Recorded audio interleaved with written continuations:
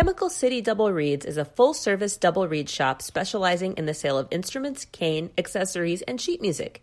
Double Reed Dish listeners can enjoy free shipping with code DRDISH, all caps, no spaces.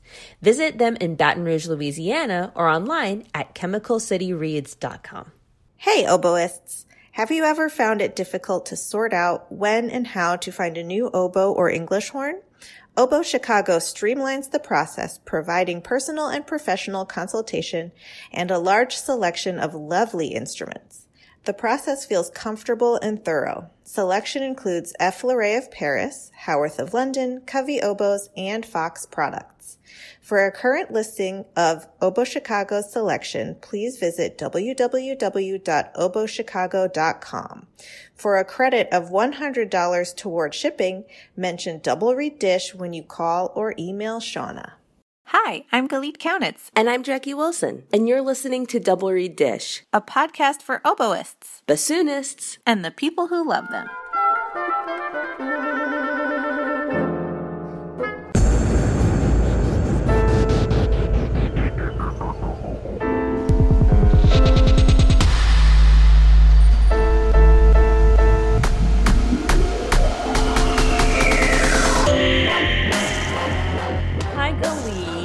Hey, Jackie. How are you doing lately? I'm doing okay. We got some bad news yesterday that we wanted to mention right off the top of the dish here. So maybe I'll just jump right in. Please do. The great Bert Lucarelli, oboe soloist, educator, and mentor, has passed away. And yeah, he was my teacher for my undergraduate at the Hart School, and it was a really emotional day. I was just thinking back on all of the experiences that I had with him, and literally everything that I have now, I can trace back to him. Mm-hmm. I mean, my high school teacher studied with him, and then I studied with him, and he opened my eyes to what it means to be a musician. I remember I went to Hart as a freshman as a double major in music education and performance. And that first semester, I was so excited to go to every lesson and so not excited to go to my ed classes that after a semester, I was like, yeah, I'm dropping it. And it was just because of him. You know, he set me on my path. We've heard countless Mr. Lucarelli stories on the podcast, but is there any special memory or thought of him that you want to share as we're kind of tributing him? So I have a couple of memories that really stick out to me. So it was one summer, probably before my junior year of college or maybe before my senior year, he had offered if we wanted to go to New York and take a lesson that we could do that. So I took him up on it, and I took the train into New York. And at the time, I was a really tense player. My face would get beet red, and I was just tension everywhere. And he was trying everything he could possibly think of to get me to relax my body while I was playing. And one of those things was starting a long tone, bent over in half. So I was standing and I was hinged over at the hip, playing with the oboe between my knees, just a long tone, and then standing up while I played the long tone. And I lost consciousness. I passed out. Immediately. I must have been out for a second. I woke up sitting in a chair. I had no idea what day it was. I had no idea where I was. So confused. And I was like, what happened? And he said, oh, honey, it's okay. Don't worry. I caught your oboe. You passed out a little bit, but your oboe is fine. Let's go get some lunch. We put the instrument away and we went and got Italian down the street. It was so funny. I will never forget it. That's amazing. Yeah. I mean, he just was a really bright light and he was so inspiring. And if you talk to anyone who knew him, I bet they have a million stories about how he changed their life. And one of the things that was special about him at the time was that this was like even back 20 years ago when I was studying with him, was he did not care if you went on to be a musician or not. He would say all the time, I don't care if you graduate with an oboe degree and then go to law school or go become a chef or go do whatever it is you want to do. He said, it doesn't matter to me because the stuff that we're working on goes beyond music and you will always be a success no matter what you decide to do. And he only cared about people like following their path and being happy. And he just had such a zest for life. And you made such a beautiful video yesterday that we posted to our social media. And it's been wonderful to see everyone's memories of him on social media. And you bet your butt I'm going to be at the memorial. And just really sad, but also very grateful, and planning ways that I'm going to memorialize him in my own way. Well, if our listeners are listening to your tribute and want to have experience his wisdom firsthand, they can go listen to episode 28. And if you are mourning him and also sad and grateful like me, we're thinking of you and sending you lots of love. Absolutely. But switching gears just a little bit to our dish topic, we wanted to make sure to do this on this episode because this is kind of our back to school episode. I don't know about you, but the next time we record, the semester will be in session. The academic year will have begun. Why are you traumatizing me? I know. But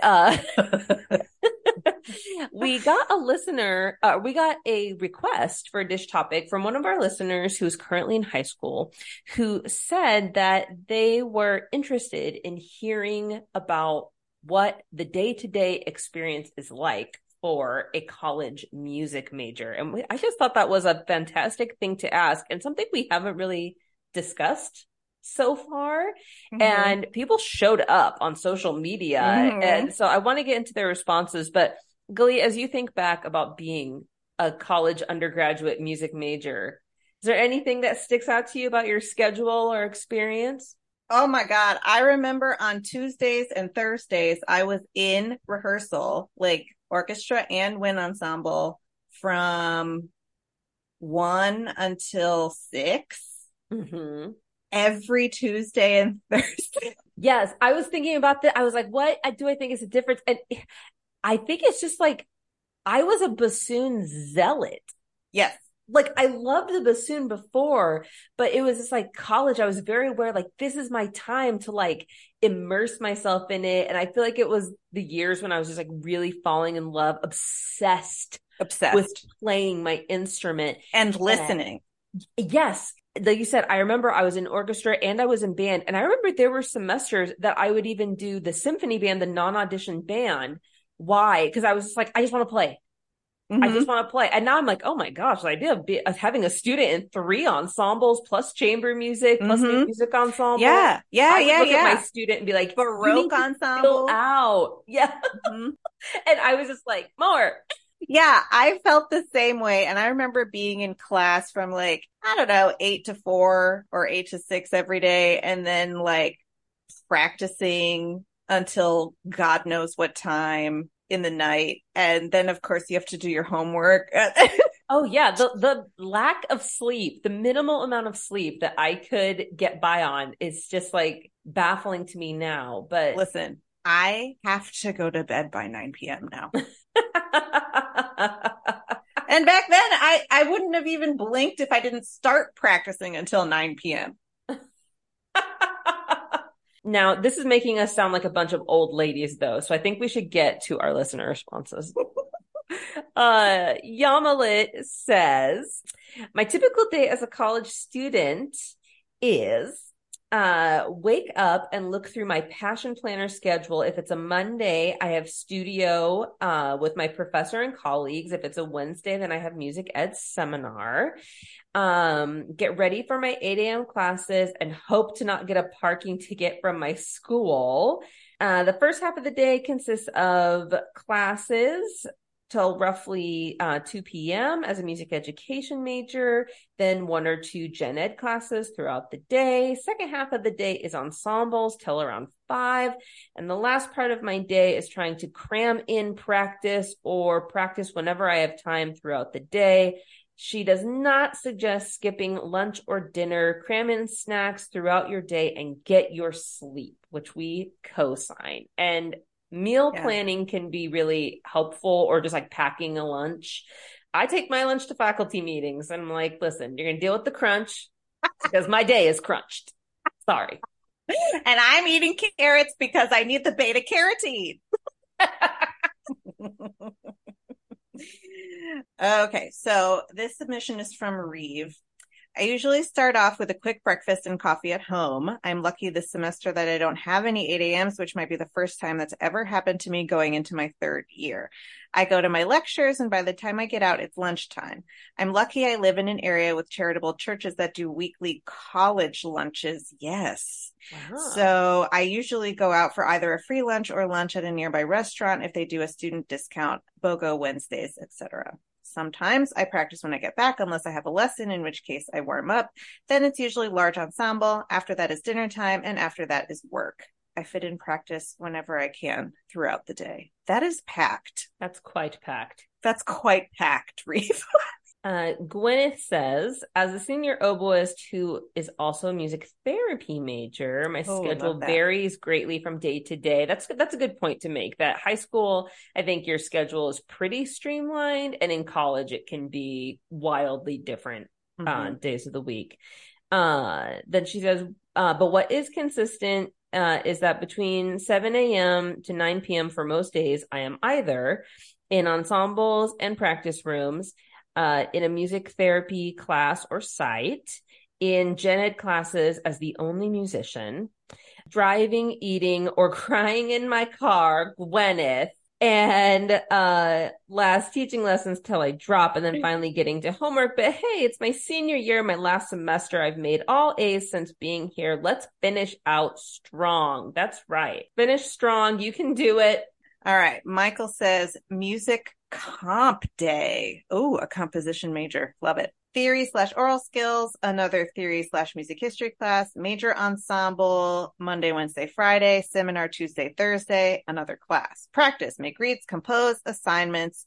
Day typically starts at 8 or 9 a.m. and ends around 7 p.m. if no concert, albeit I like to compose at night, so I'd like to linger till like 11-ish. Jazz combo and percussion ensemble were 6 p.m. Tuesday and Thursday. Do everything. It's fun.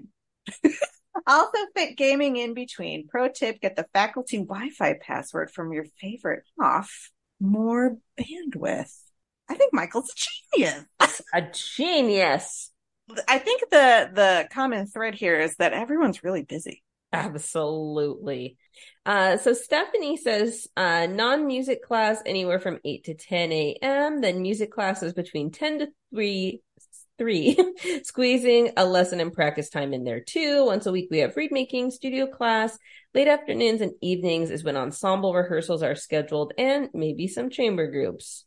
Y'all are so busy. Well, and I know it sounds weird, but I've enjoyed the summer. I find it resting and relaxful, but I found myself excited to go back. You said resting and relaxful. It's a new thing.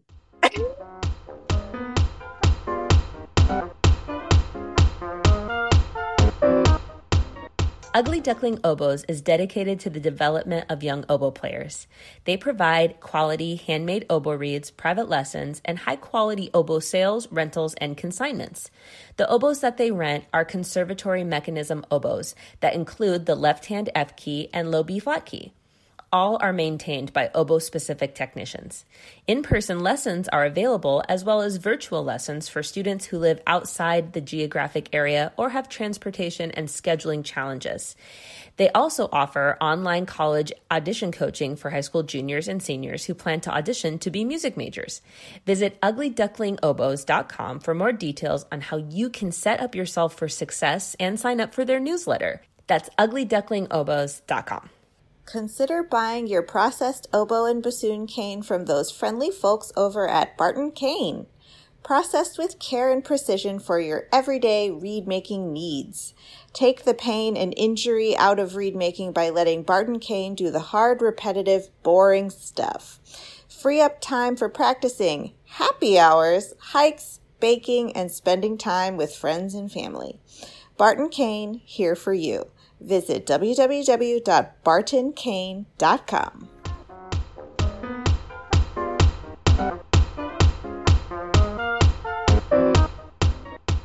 We are delighted to welcome to Double Reed Dish freelance oboist and educator, Caitlin Kramer. Welcome to the podcast, Caitlin. Thank you both so much. I'm so excited. You both know that I am like a longtime DRD fan, OG fan, and it's an honor. Well, then you'll be shocked to know that my first question is to ask how and when you came to the oboe. When did you start playing?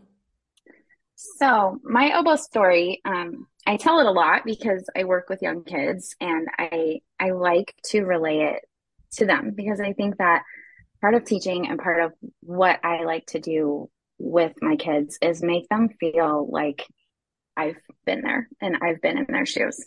I can remember so many moments going through this oboe journey where I didn't feel like that. And so I think that that's something that I really try to think about. So I picked the oboe in fourth grade. We kind of went through the whole, like, hold up the poster board of like, this is the instrument and play a musical example. And I had been in piano lessons for a while. I started piano lessons in third grade and I did not like piano lessons. I was always into music and I don't come from a musical family. Well, I do now, and I'll probably talk about that. But both my parents were people that they wished that they had music in their lives. And so they kind of made it a rule in our household growing up that we had to do piano and then we could pick one other thing. So for me, it was piano and then eventually oboe. For my brother, it was piano and then guitar. For my sister, it was piano and gymnastics and then dance. And for my youngest brother, it was piano and just like getting into stuff because he's the youngest.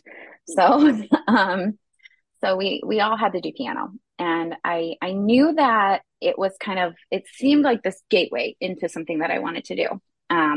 And I was a Disney kid of the 90s and I loved, every 90s Disney, Aladdin, Pocahontas, Beauty and the Beast, all these great kind of movie musicals that came out.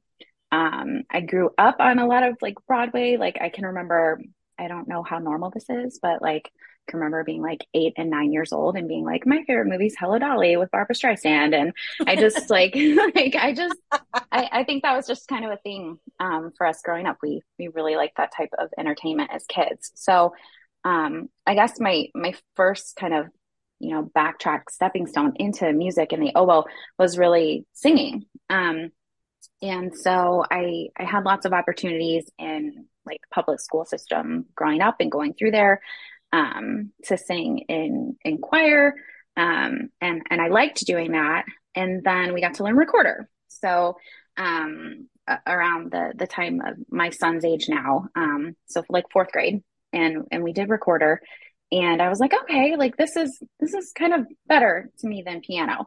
And it was more comfortable to me than singing because singing is so, to me, singing has always felt very expressive and very good, but it feels very bare. Like when you're singing and it's your voice, it's just you. And so I kind of knew that I needed to find something that wasn't piano to play. So at the end of fourth grade, when we're going through this instrument choosing process, I feel like there was the moment where the teacher held up the poster with the flute and played some flute excerpt on a CD for us, and all the girls in the class like raised the hand. And then the next was clarinet. Everyone who didn't raise their hand raised their hand for clarinet. And I was like, okay, like this isn't looking so good. I thought I wanted to play a woodwind instrument because it would fit in my backpack, and it would fit in my backpack. Minus the bassoon. Yeah. Mine is that. And I think I had a really interesting idea that I'll think about sometimes, which is that I wanted to play something that I considered feminine for some reason. And so I think that was a big thing in the 80s Yeah. and 90s. Yeah. I remember that pressure. Yeah. And it's interesting, right? It's like the brass instruments or percussion, for some reason, were never even really an option in my mind. And I, for some reason, didn't like string instruments. And so I knew I wanted to play some kind of type of feminine woodwind instrument. And so the teacher holds up the oboe poster and played an example from Peter and the Wolf, played the duck from Peter and the Wolf. And I was like, oh, okay, perfect. Like I've heard this before. I watched the Disney short and I know this and I like that. Like, and so I just kind of went with that. I had never really even, I think at that point, heard the oboe played live and in person. And I was just really, I kind of chose that for myself. And so my middle school band director, there was a big rule where if you were going to play the oboe, you had to be in private lessons. And so I was lucky. My parents were like, okay, no problem. Like, we'll get you the oboe, we'll get you the lessons. And I kind of got going on it that way. So I was very convinced, by the way, that I was not going to keep playing the oboe after middle school. I think like when I went to middle school, there was an arts requirement for sixth graders. It became an elective in seventh and eighth grade, but for sixth graders, you had to either be in choir or band. And so I was like, okay, fine, band, like that's already kind of decided. But I really have this feeling that this was kind of a temporary thing, like, like I'll see how this goes, and I think a big part of it, and this is another thing that I really try to focus on with my kids, is not taking for granted the fact that a lot of kids and younger students, they don't know that there is even an option to do something like major in music in college. And I certainly didn't. I was just kind of like, okay, like this seems like something that everyone's doing, and I'm going to kind of go along with it. So like an extracurricular activity that ultimately leads nowhere. Yes, exactly. An extracurricular. And again, like it was one that I had chosen for myself, but I'm not a sporty girl. I think that there is this big, coming of age type of situation where you're trying a lot of different things and you're trying to figure out what you really like. And I had tried swim team. I had kind of tried volleyball. I had tried some different athletic things, and I think my parents, like, they kind of knew, and they were like, oh, just let her keep kind of going through the motions and trying this stuff out. And then it came to oboe, and I was talented at the oboe right away. I think it came from singing and having a pretty decent ear. But I was not prepared to really own that at that time in middle school. It took me quite a little bit to kind of get on board with the idea of kind of stepping into owning that talent and owning that that I could be something at this. So yeah, that's, I don't know. It almost sounds like it was a mode of empowerment. Like once you realized that you were good at it and you could like take ownership of being good at it, it became something that was a powerful thing for you. Definitely. And I think about that at different points in my life. You're exactly right. I think that it's interesting to think about the fact that the oboe was really something, as kind of haphazard as it may have been, it was something that I chose for myself. No one suggested this to me. No one kind of pushed me in this direction. I really kind of came up with that concept of playing the oboe on myself, on my own. And when I think about it, some of the best things in my life have been that type of scenario where I really just kind of followed my own instinct, and I went with my gut, and I went out a little bit on a limb. And I have multiple kind of stories like that about playing the oboe and being an oboist that have really worked in my favor. And where it kind of took an act of bravery and, to some degree, really kind of, having to step out and do something a little bit unexpected and do something a little bit scary. So yeah, but I kind of needed permission to be good at the oboe. And so I got that when I was in 8th grade. And this was really the point where I was like, okay, I'm sitting on the bleachers at football games. I want to be a cheerleader. And I am not doing marching band. Like this is the way. And so my parents, I think they were always against that idea. They just, I'm very fortunate in that, although my parents are not musicians, they have always been extremely supportive of my siblings and I in the arts. My mom was a mom who was all up in my business. And I think that's something that I don't necessarily see as much now, honestly, in a lot of parents and families. I think working with younger kids, there's a little bit of a movement right now to kind of let the kids decide. And on the one hand, that can be a really good, empowering, freeing thing for kids. But on the other, I do think that it's the responsibility of the adult in a lot of situations to be the parent and to know their child and to kind of try to foresee some things for them. And so I was really fortunate to have a mom that did a lot of that for me. So one day I'm singing an 8th grade band, and this guy that I'd never seen before comes in. He was a youngish guy, had a goatee, was very tall. And I was like, oh, you know how it is when you're in middle school and someone strange comes into a classroom. It's like, okay, you're in my space. What are you doing here, man? So he comes in and I get pulled aside and he wants to talk to me. And I'm like, oh, okay, this is weird. So I go into my band director's office with him, and he says, my name is David Pappenhagen. I'm the band director at Portage Northern High School, where you're going to be going next year. And we need an oboe player in one of our bands. And they had 3 bands at the high school. And I, of course, was assuming like, okay, like it's definitely the lowest one. It was definitely the highest one. And they were going to Carnegie Hall, and they didn't have an oboe player. And they were playing things there like Anthony Iannacone, After a Gentle Rain, Irish Tune from County Derry, like all of this kind of like stuff with oboe in it. And so I, of course, was like, there's no way, like this sounds terrifying, and it is not within my plan of quitting the oboe.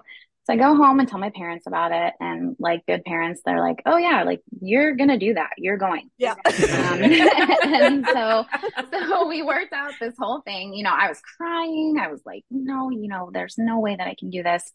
And we worked out a deal where this would have never flown, by the way, nowadays. This was in like 1998, 1999-ish, around there. And so we had a student teacher in my 8th grade band class who went to my high school. And he was interested in being a band director. And so he would come down during the 8th grade period and kind of be there and do paperwork and run errands and do different stuff. And so we worked it out where I would drive up with him in his car to go to wind ensemble at my high school. My dad on his lunch would then come and pick me up. And we did this every day for my 8th grade year, so that I could go to wind ensemble and be in there and be at their rehearsals every single day. I missed part of like the class that I was coming back to. I think I had lunch or something like right after band, but we worked it out in such a way where that's what happened. And I remember coming home from that first rehearsal with them and just being, I was like obliterated. I was like, there's no way that I can do this. And again, like I was so lucky to have parents that were like, yes, you can. Like, you can definitely do this. I went to my oboe lesson after that, and my teacher was so sweet. I was terrified of this music. It had like dotted 8/16 notes that I had never seen before, and like sharps in the music. And I was just not having it. And she was so sweet and encouraging. My middle school oboe teacher's name was Martha, and she played on Amerigo, and I thought that her oboe sound was the most beautiful thing I'd ever heard. And she was so nice. She recorded all of my band music on a cassette tape for me so that I could follow along with it on a cassette tape so that I could follow along and play along with it. Because that was really something that I had already done a lot back in the day. You guys probably too. Like I had my CD player in my room, and I would hear different things with the oboe, and I would pause it and I would rewind it and replay it and a bazillion times so that I could try to, figure it out really fast on my oboe and then play along with it. And so I kind of told her, it would really help me. I did so much by ear back then. I did not understand so many rhythms, but I had a really good ear. And I do think that has a lot to do with singing. And so she did that for me, and I went in and I learned my music and we figured it out. And so the next year, my freshman year, was when we were going to Hardy Hall to do the National Band Festival. And by that point, I had bought more into band. And I had kind of been around these older kids who were showing up for these after school rehearsals and had really nice instruments, and they were studying with the professors at Western Michigan University. And seeing that, I had it modeled for you. Yes, I had it modeled for me. And I had a lot of encouragement from my high school band director was amazing. Like he was so encouraging, and he really modeled this mutual respect. Part of it was he was young then. He was in his early 30s when he had that job, and he really kind of taught in a way that I hadn't experienced before. It wasn't the kind of old school mentality, like, of inherent respect. Like, you need to respect me because I'm your elder. You need to respect me because of what I know that you don't. It was this kind of new attitude of, we can respect each other, which, like, if I respect you and you respect me, we can work together and kind of go forward from that place. And so he was really the first person to kind of model that kind of partnership style of teaching. Like I never felt like he was really instructing us or lording over us in this kind of educator mentality. Like it was very much, somewhere between a peer and a teacher. And so our ensemble, we were able to do really great things together. And so that really helped too. Kind of having someone encouraging. And, he was the person that told me, like, this is a major that people do in college. And, I think that you have an aptitude for this. And, it was the first time I heard an English horn. We were over at the MSBOA festival, and it was at Hill Auditorium at U of M. And I saw this big oboe, and I was like, oh my gosh, what is that? And he and another one of the older guys in the ensemble, they're like, well, Caitlin, that's English horn. Like, you really need to know what this is. And so, the next thing I know, I have, I'm telling my mom and dad about this English horn, and we're getting the momentum going here. and we're driving to Woodwind and Brasswind and South Bend, and we're looking at English horns. That was back when they had like a big showroom there, and you could just go buck wild and go over to Woodwind and Brasswind and South Bend and read them the serial numbers from the catalog and just take out as many instruments as you wanted from their warehouse, and they would let you play them all day if you wanted to. And so I was very, very fortunate that my parents, they were there. My mom loved it because my mom still loves it. I'm 38 years old, and my mom loves the I told you so story. So there was a moment when I was in sixth grade, and she had this like Sounds of England Christmas CD, and it had the Vaughan Williams on it. And she would play it, and she'd be like, oh my gosh, Caitlin, like, I can just see you doing this someday. And I would get mad at her. Like, I was like, Mom, like, I'm like playing this B flat major scale. I sound like trash. And, I took it. I was like offended that she would think that I could do this whole big thing, that I could be good at the oboe. So when it was time for my senior recital at DePauw at my undergrad, I did a big surprise, and I told my teacher this whole story. And so I played the Vaughan Williams, and she was just in the audience, like, sobbing, and it was awesome. Yeah. Yeah. Would you briefly walk us through your training and educational journey? And then I have a lot of questions to ask you about your career after that. Yeah, for sure. So, let's see. I had a couple of different oboe teachers growing up. I had my teacher kind of up until that eighth grade time. And then once I think she could kind of see in me that this is Martha, the Marigold Martha, and she Marigold Martha, and she kind of walked me up to this point where she could kind of see something in me, and she really, she kind of stepped out of a lesson one day and said to my parents, you really need to start thinking about, she's got this Luray oboe now that you've gotten her, and I can see her, needing more than what I can give her. And that was really sweet of her and really kind of her. And I could kind of feel it too. I wanted to kind of be pushed a little bit more. Like I was seeing some of the older students in my ensembles, being pushed, and I wanted to kind of see what I could do. So,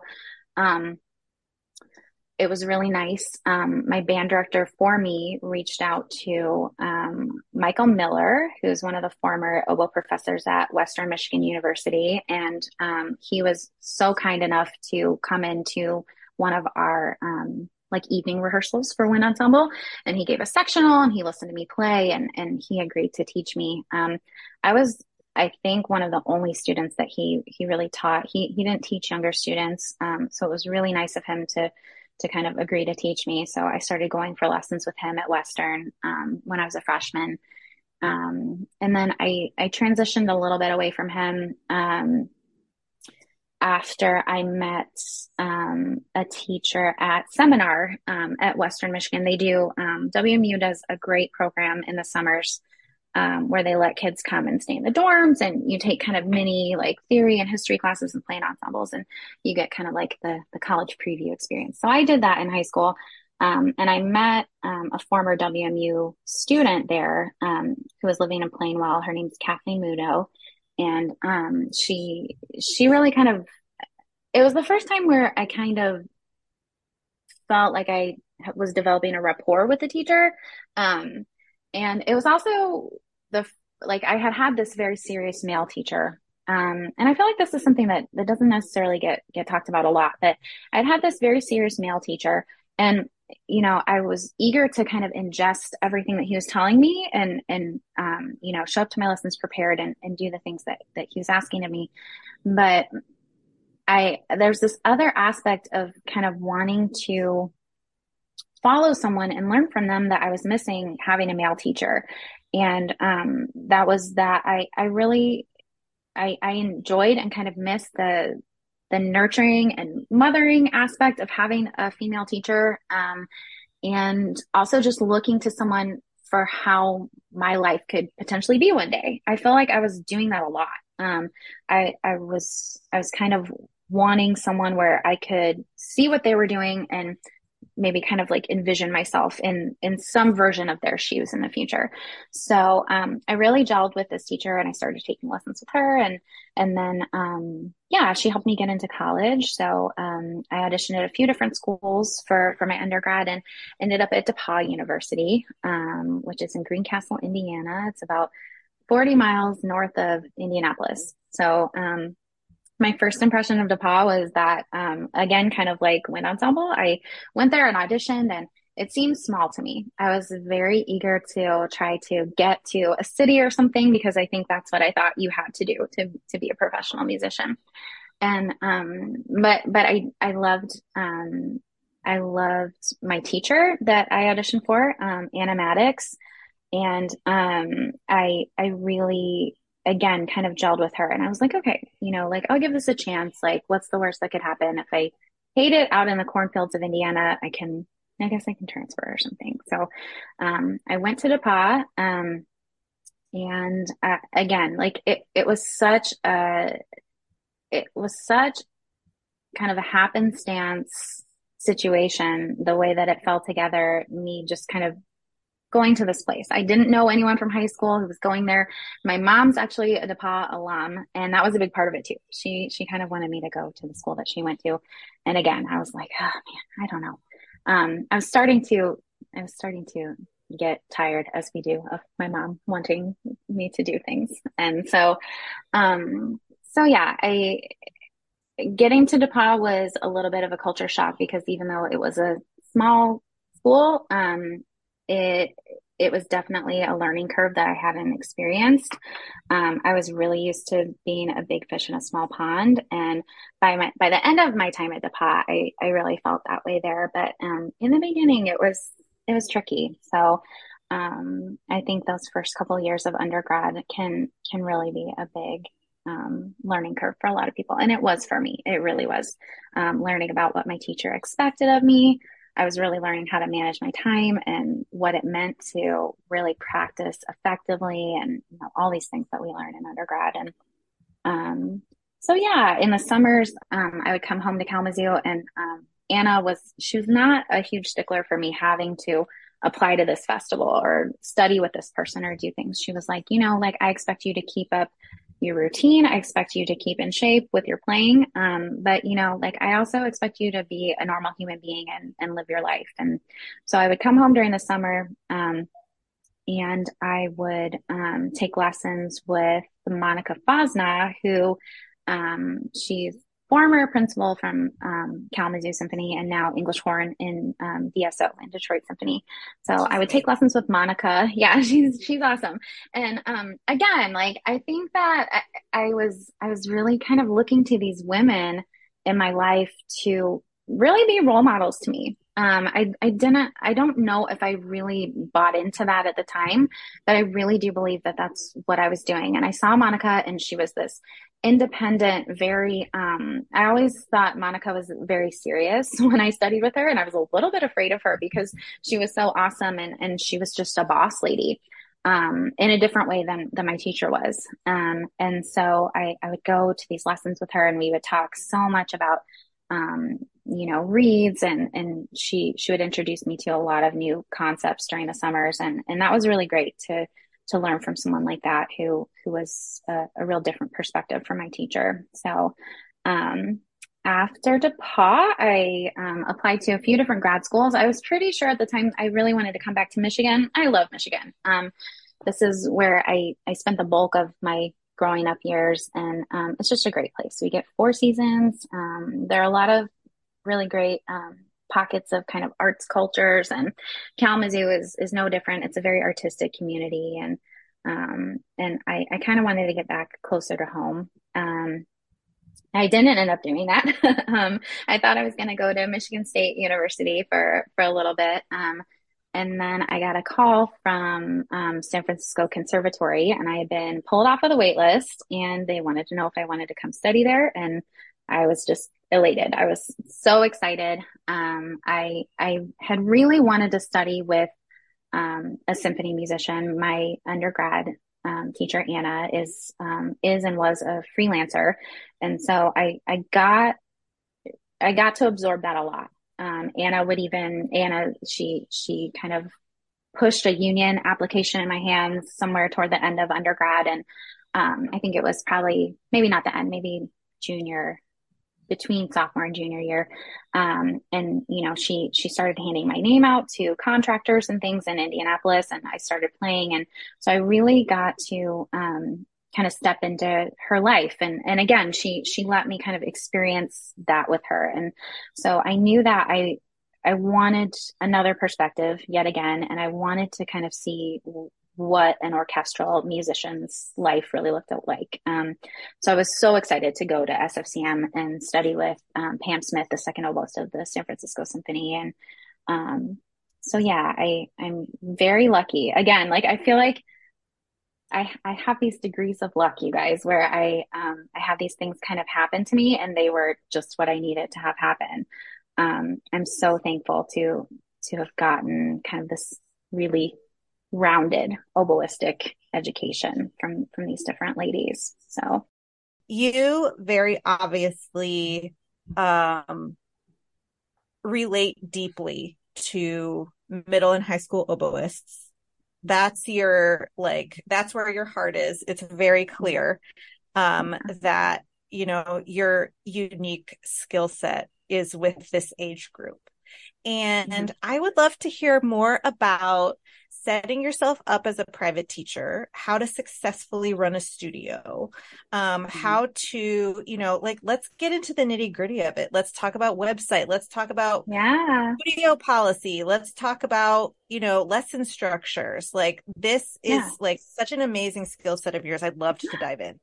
Oh, I appreciate it. Yeah, let's get into the nitty gritty. So, once again, like, I was so lucky. My teacher, I think she had one semester to kind of squeeze in oboe pedagogy in my undergrad with Stephen Mayala and I, and we were sitting in this closet of a space. Yes, angel, special man. And I can talk about that too. I love talking about oboe relationships and talking about my story with Stephen, because it was very different then than it is now. And I share that with students too. So, but yeah, I think she had like a semester to teach us everything she could about pedagogy. And I was so fortunate because Anna, she has a dual degree from Ithaca. She has a music ed background and oboe performance. So she really gave me that foundation for oboe pedagogy with a lot of her mentalities and approaches to things that I wouldn't have gotten from another oboist, I really believe. So, and once again, this was back in the day, guys. This was like early 2000s. I graduated from DePauw in 2003. So I did not have any type of fancy coursework in like marketing yourself as a musician. I'm so jealous of everyone that gets to do that now. I think it's so cool and so amazing. And it's such a vital part of education for music majors, I think. But yeah, she taught us how to write a resume and kind of how to approach teaching. But she, again, really left it in our hands. And I remember her saying we had to give all these sample lessons as part of our pedagogy little mini class. And we had to bring in kind of, do the thing where you bring in a non-oboist, but from the school of music and teach them a lesson and get graded on it and stuff. And I remember at the time, I didn't really know how to take it. But I found it to be such a compliment over the years. She watched me teach this lesson and she said, Caitlin, your strength as a teacher is just going to be the way that you relate to people and the way that, you are, the way that your personality is. And at the time, I didn't really know how to ingest that. I was like, oh, she's saying, I was like reading it into it too much. I was like, if she's saying that I'm like not that good, like technically as a teacher, and I'm just a fun person to be around. And now I think it's such a supreme compliment, because that is such a huge part of teaching is finding that balance, like I spoke about with my high school band director, of really forming a bond with your students. Because once you have that trust and you have that relationship and it starts to get set up, that's when amazing things can kind of take off and happen. And it's the best. So yeah, my students, they're great. First of all, they all come from great families with supportive parents, and that helps so much. But, yeah, so I have 13 middle school and high school students right now. And I really like to get a sense of the student for lessons. I don't have a super strict oboe schemata that I make them all follow. I'm a fan of Rubank. I'm a fan of getting them kind of started in there. And then my rule is that you have to have your supper. You have to have your meat and potatoes, but then you also have to have fun stuff, because I think it's so important to remember, why you started. And most of us didn't start because we dreamed of playing, the first few pages of Pari scales or Rubank. And most of us started because we heard an oboe in a movie, or we saw someone play it. And sometimes I even wonder if it is that relatability, and it's more about, the sense that you get from the person rather than it is the instrument, or, again, like envisioning yourself doing that. And that just seems, we all start it because it's fun and because, we enjoy it. So, I'm so thankful that my students help me remember that all the time, because it's so crucial. So, yeah, we do, I love long tones. I'm a big fan of long tones. And I try to make that something that, make all types of foundation exercises into things that my students can just kind of pull out of their bag of tricks as a warm up before band. We do this etude that my teacher Anna wrote called Spider. And I think it's kind of like a Remington long tone situation where there's always a lower pitch and then you're just ascending and descending by half step. But we'll do it with a drone, or we'll do it kind of starting on different pitches. And but yeah, I like to talk with them a lot about how to use their body and breathing. I think again, like that awareness, it's never too soon to kind of start that. Writing a studio policy is a big thing for a lot of people, figuring out how to create a studio. And I think that it's so important to sit down and do it, and really adhere to that. And you learn, I've had times when my studio policy has been very inclusive, and I've had times when my studio policy hasn't needed to be. And you kind of edit it as you go and figure out what needs to be included in there. But I do have a studio policy that I have all students and parents sign at the beginning of every school year. Even if they've been with me from sixth grade and they're like going into their senior year, we just do it. I think getting started with that, a great place to start always is just kind of with your teaching philosophy and kind of thinking where you want to go from there. And my teaching philosophy, it's in flux, I feel, from time to time, but it's always been just kind of this inclusive attitude that, I'm not here to show my students what I know. I'm here to show my students that I've been in their shoes, and that, that I've seriously, I've sat in their chair. I've shared their struggles, and I know how it feels to, go through all of these different things. Music teaches you a lot about your emotions, and these kids that I primarily teach, they're at a very crucial emotional stage in life. They're going through a lot of changes. They're finding themselves as people. And for me personally, music has always just been, it's akin to religion. You both know how it is. It just becomes this thing where it's a touchstone in your life. And so coming back to it at different times, whether you're happy and you're playing, or you're struggling or you're playing, or, it's a constant. And so really approaching the student from this kind of holistic standpoint, and knowing that each kid is different and that each kid has a different learning style, and not the end game is different for everyone. Not every kid is going to be a college music major. I'd say that, 65 to 75% of my students are not college music majors. They end up playing in community ensembles. They end up still doing things like giving lessons or still playing. And that's the beauty, I think, of playing a double reed instrument, is that if you're a proficient player, like, you're still going to play, even if you don't have a music degree. And so I really try to be kind of encouraging that students can know that they're not going to be kind of pigeonholed into this routine where we just do these things because we have to. I want them to feel like they have some degree of ownership over their lessons, and that they, when we choose repertoire, especially for the older students, I like for them to do research and get on YouTube. I mean, thank God for YouTube. Like, when I was in high school, my teacher, Michael Miller at WMU, he would give me a call number for the card catalog and tell me to go get this vinyl, go get this LP. And I was like, what do I even do? Like, I don't have a record player. And, now they have this huge resource available to them. They can jump on Spotify or iTunes or anywhere and hear these pieces. And so I really like for them to kind of do some of that research. For the younger kids, I'll play through a few different options for them for rep pieces for solo and ensemble and for, just for fun. But I let them choose. I'm really kind of big into that, into them having different degrees, varying degrees of ownership over their study and over private lessons. So, starting a private lesson studio, this is a tricky one too. I think that you have to be a little bit relentless with it. Not a little bit, a lot. I think you have to really get out there and make connections. And, I think that we should never overlook like our passion and our enthusiasm for something as being really just palatable and contagious for other people.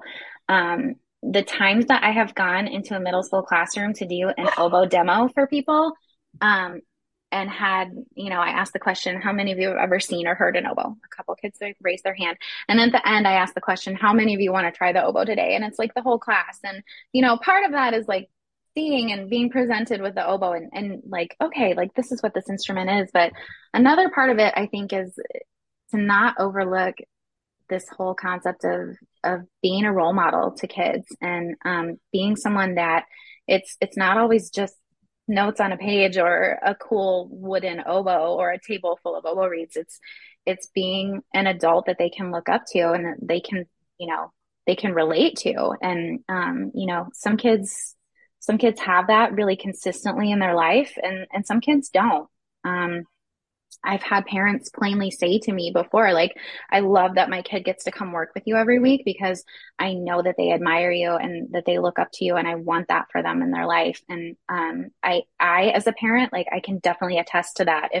If my child's struggling with something, we had an event a couple winters ago. He started basketball, my son Noah, and I'll tell you, man, it was his first time playing a team sport, and there's nothing harder than watching your child struggle at something as a parent sitting there. And because it's so, I think, in a mother's instinct to want to fix problems for their kids. And, as a private lesson teacher, it's important to kind of understand that and know that as well.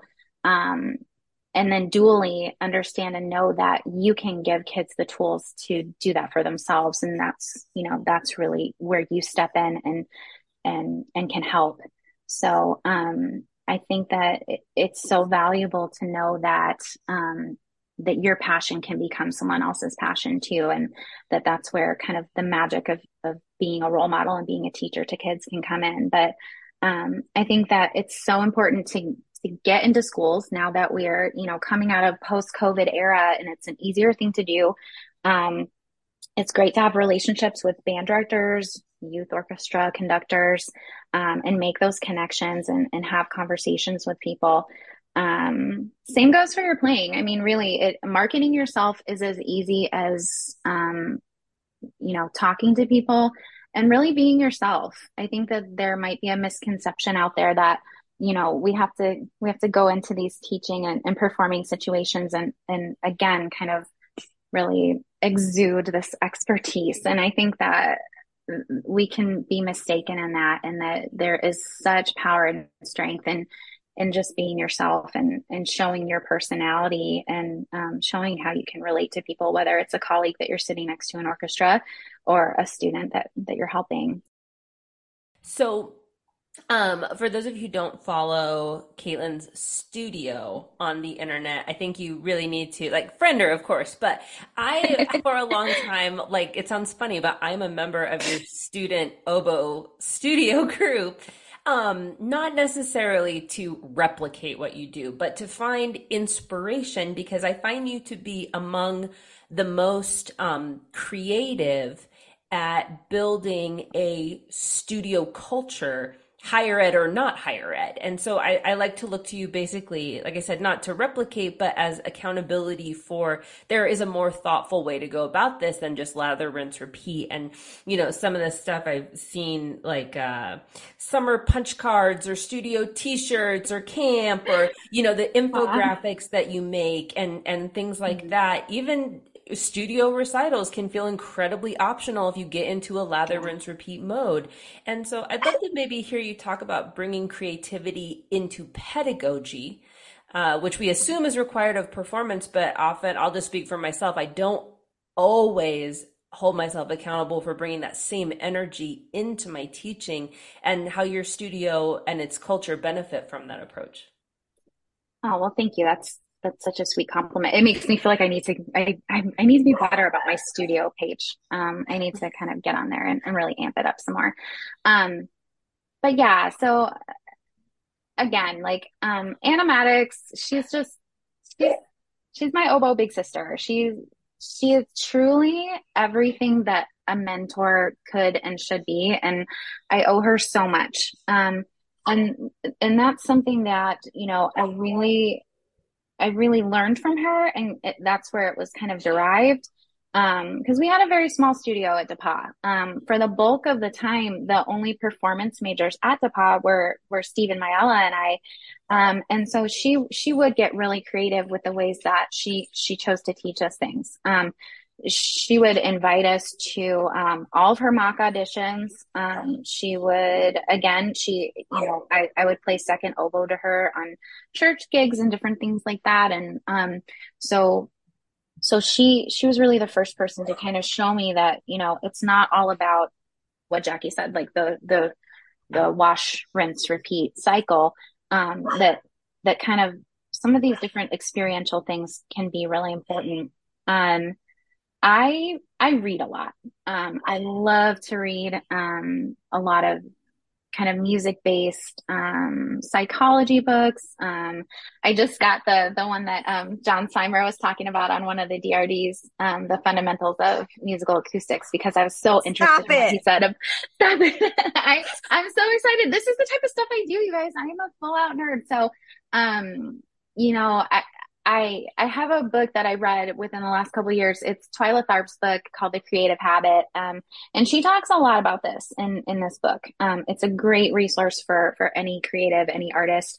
And she kind of talks about her schedule and her processes and the things that she goes through. But, it really all comes from this place of resources that I wish that I would have had growing up. I feel like a lot of times I was, in a small oboe section, as we are, or that I was kind of doing the same things in lessons. So sometimes I'll just go straight to the source and I'll ask kids what they want to do. I was talking in a lesson with a student. We were talking about tie-dyeing or something, and then she got out her swab, and we both kind of at the same time had like a light bulb moment where we were like, it would be so fun at summer camp to tie dye swabs, and we should totally do that. So, I like to hear their input too, because it's all for them. Swab tie dye is such a good idea. Yeah. Or crafting our own reed cases, whether it was out of like the Altoids tin, or you can just buy the strip of the foam that you can super glue into anything, and so yeah. I love getting them together for things. I love doing studio Christmas parties where it's really about a social aspect, because again, we're so accustomed as double reed players to being one of few.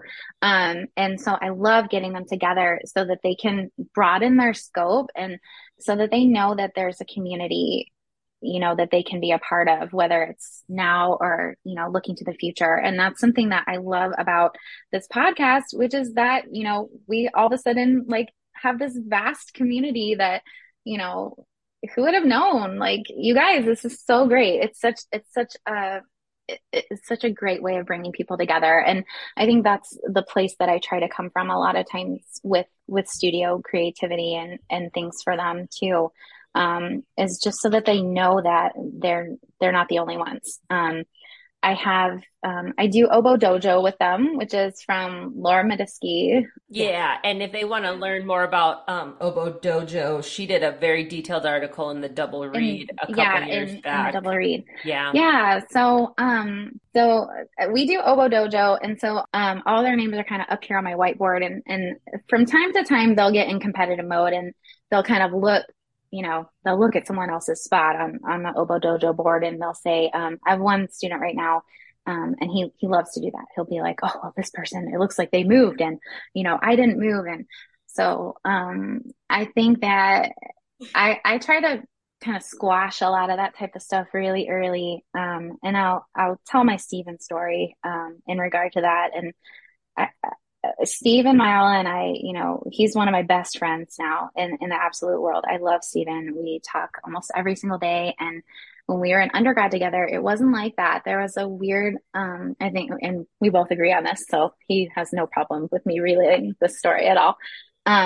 There's a weird unspoken aspect of competition between us. And I think that we just weren't in a place where we could, I think we both thought that we were very dissimilar at the time. Like we both couldn't be in a place where we saw how similar and how much in common we actually had.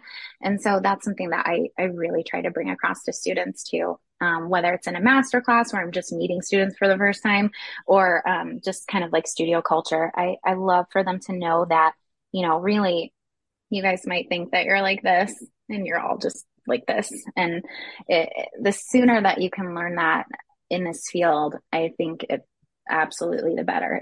It's such an important thing to kind of try to latch onto. So, but yeah, I come from a creative background. My mom's an artist, and so I feel like that's I don't know if you guys feel like this with anyone in your family, but I feel like there are kind of like those boundaries around some of those things that other people do, and you're like, oh, I don't know if I'm going to step into this artistic side of things because that's what someone else in my family does. But I do love to kind of doodle and draw, and so some of those ideas will come out of that.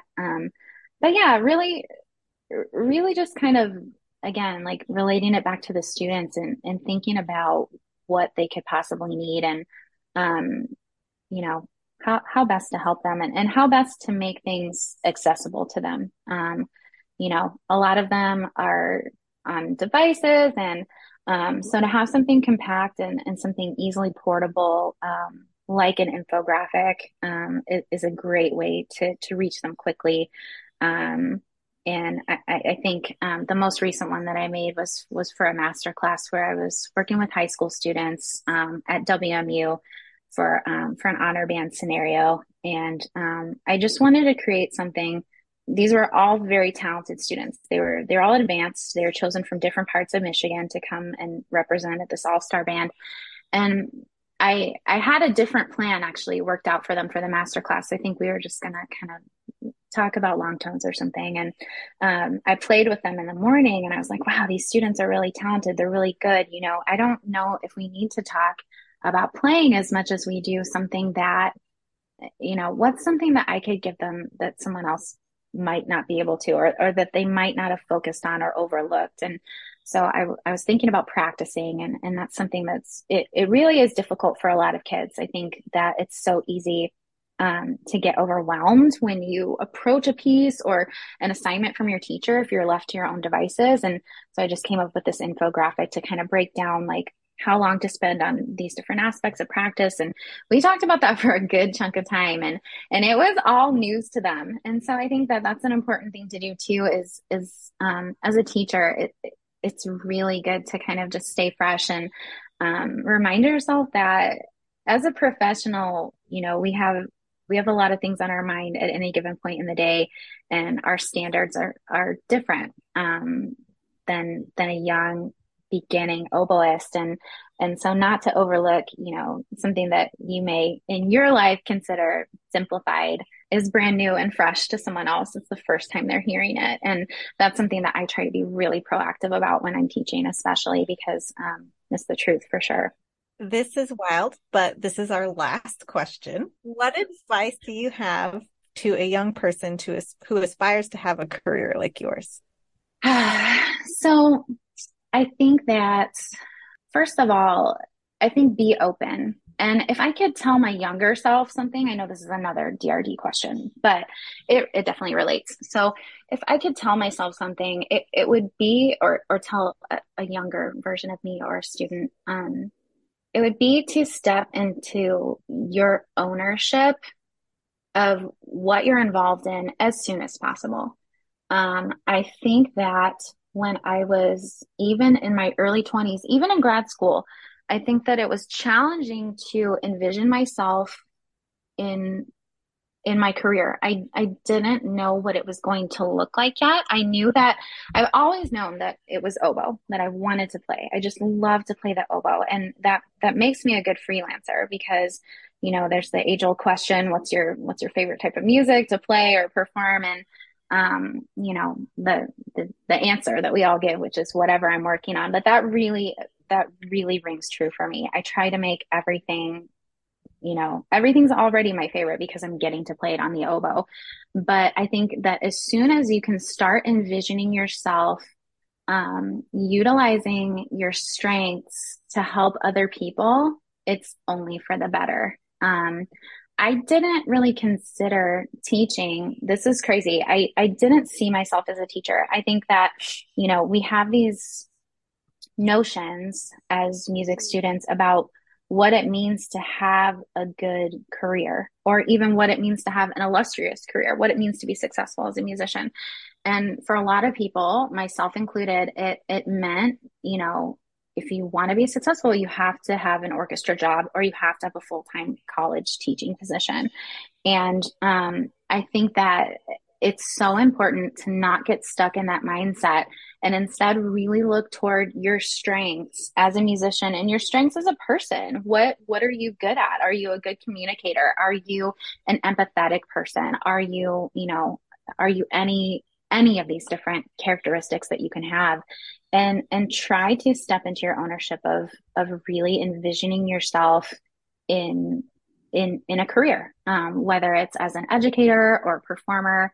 I don't think I ever would have envisioned myself as a freelancer. I think that in my early 20s, and even mid 20s, I really was like, freelancing, like that has to be stressful, not really knowing what you're going to be doing, or not having kind of like a set plan. And for me, it just kind of fell into place, and it really turned into this amazing thing where I've had so many opportunities to play music, and at the end of the day, that's all I ever wanted to do was play the oboe. And so, I think that if I would have spent less time kind of worrying about, those different standards that we have that really are silly when you think about them. Like if I was in a full-time orchestra, I never would have probably played with half of the amazing performers that I played with in Las Vegas. And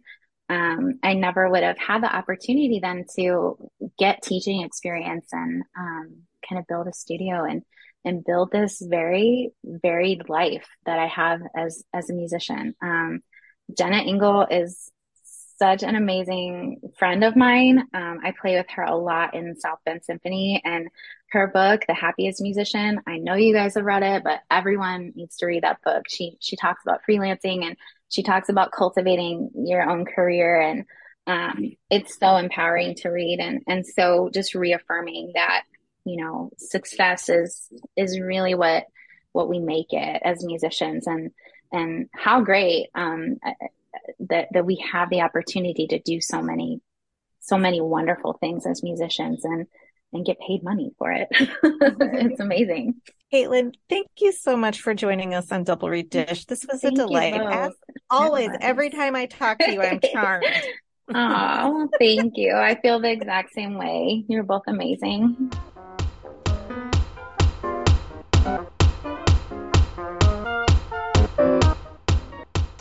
All right. We hope you enjoyed that interview, that you have a wonderful back to school, that you don't forget to check out our coloring book, and also rate and review on iTunes. Follow us on social media. We love to connect with you there. Galit, who's going to be featured on our next episode? We had an amazing conversation with Gina Kufari, co-principal bassoon of the Orpheus Chamber Orchestra, and we can't wait to share it with you. Jackie, let's end this nerd parade. Go make reeds.